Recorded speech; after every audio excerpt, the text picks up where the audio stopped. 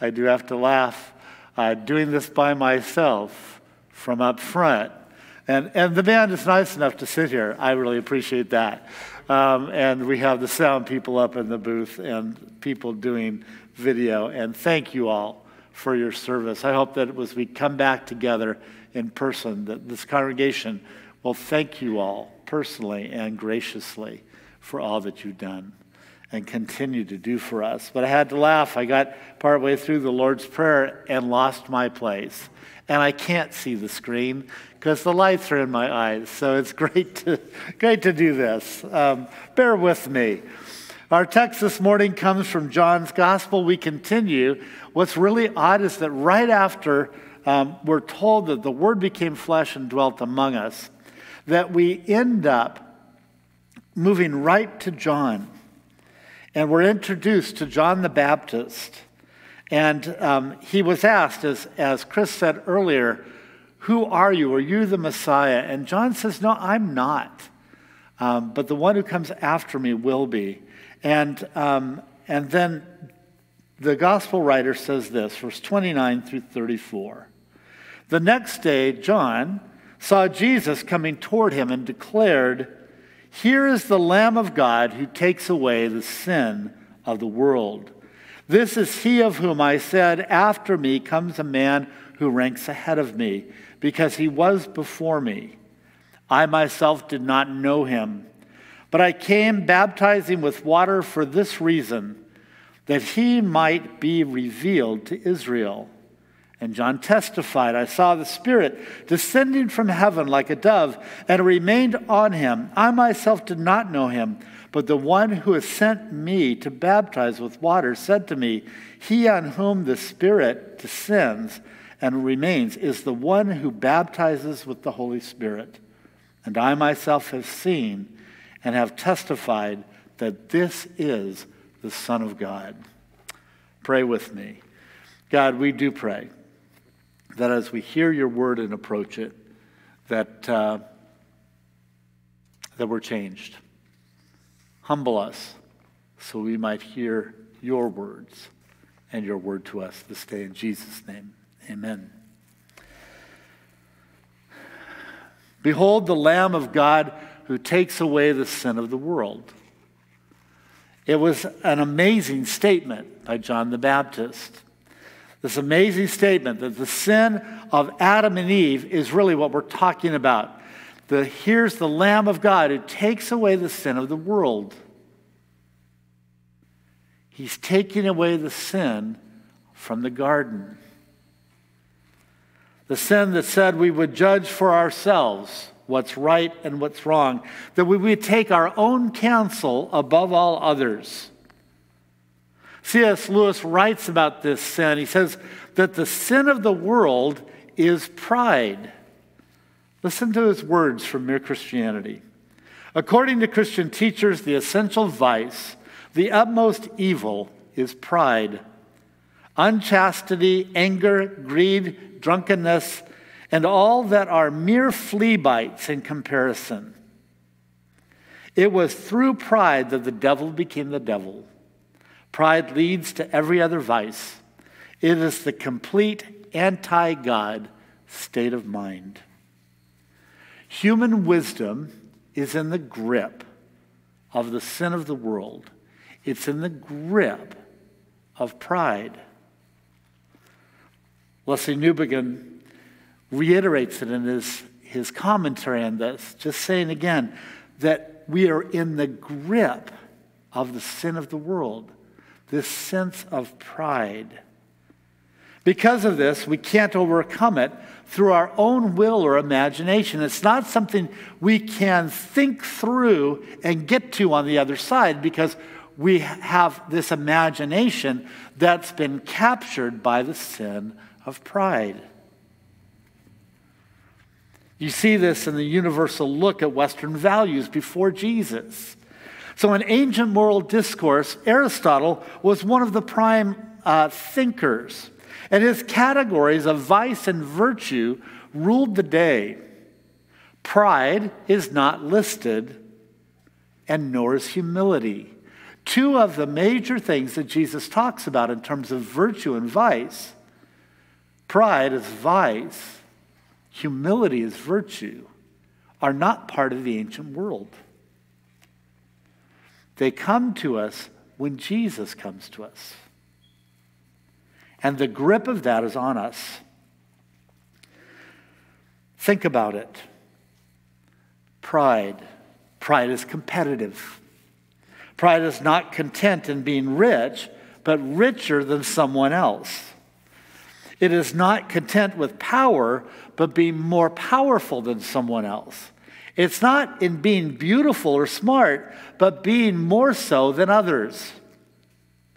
It is at the heart of war. Pride has been the chief cause of misery in every nation and family since the world began. Just look at Cain and Abel. It grips the religious most intently and most insidiously. In God, you come up against something which is in every respect immeasurably superior to yourself. And unless you know God as that, and therefore know yourself as nothing in comparison, you do not know God at all. As long as you are proud, you cannot know God.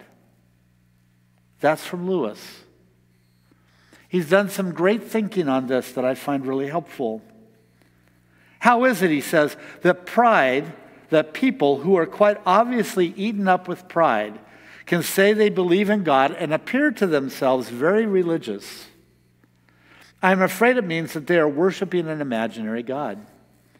Whenever we find that our religious life is making us feel that we are good above all, that we are better than someone else, I think that we are being acted on not by God, but by the devil. It manifests itself in that we believe that we are better than others. I'm better than you. I know more than you. And I make sure you know that.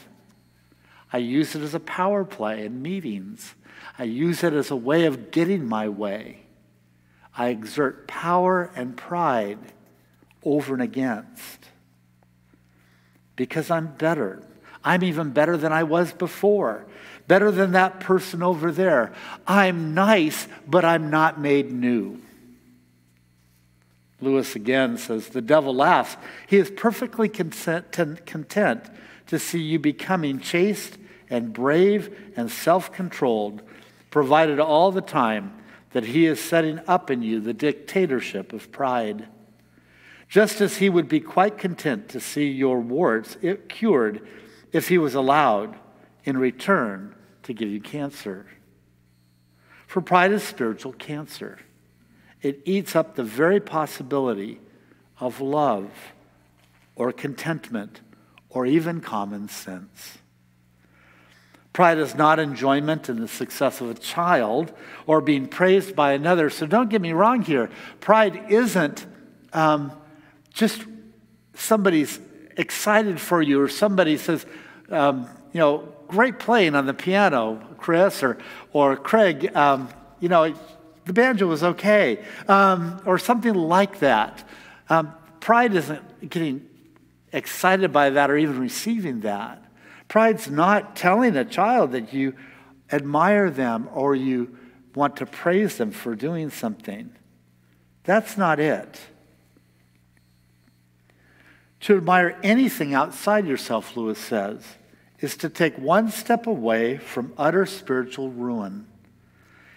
Though we shall not be so well so long as we love and admire anything more than we love and admire God.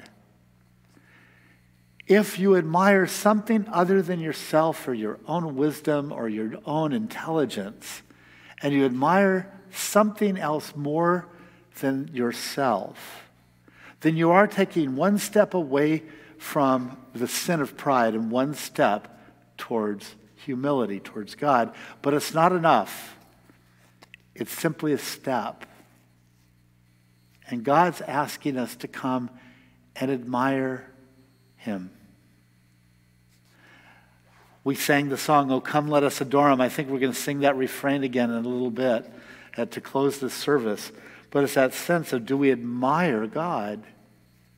Are we able to get outside of ourselves enough to admire something but ourselves? So how do we do that? How do we get there? The solution's not reasoned. We don't get there by thinking about it. We don't get there by reading a book. Our imagination is enslaved. We can't quite get over who we are on our own. It is not something we would come up with. It's initiated by God. It's gifted to us by God. And John tells us in his gospel, as John the Baptist says, "Behold the Lamb of God who takes away the sin of the world." We are to love and emulate Jesus. That's it. The Christian life isn't any harder than that. It's just putting one foot in front of the other, following Jesus. Doing things as Jesus does, speaking as Jesus does to others, loving people as Jesus does, giving ourselves away as Jesus does, whenever and wherever we find ourselves. As always, we're invited to receive the Lamb of God, adopt his life as our own. It's the only way to lessen the grip of the sin of the world, of the pride of our hearts, our minds, and our wills. This day and the days coming, be gripped by God's love shown to us in Jesus. Pray with me.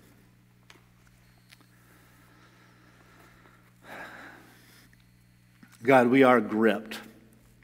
I find myself in this season gripped by my own pride, my own sense of I know what's right, or at least trying so desperately hard to make it right in the way I think it should be. So God, we ask that you would help us look to you, look only to you for who we're to be and how we're to be. In Jesus' name, amen.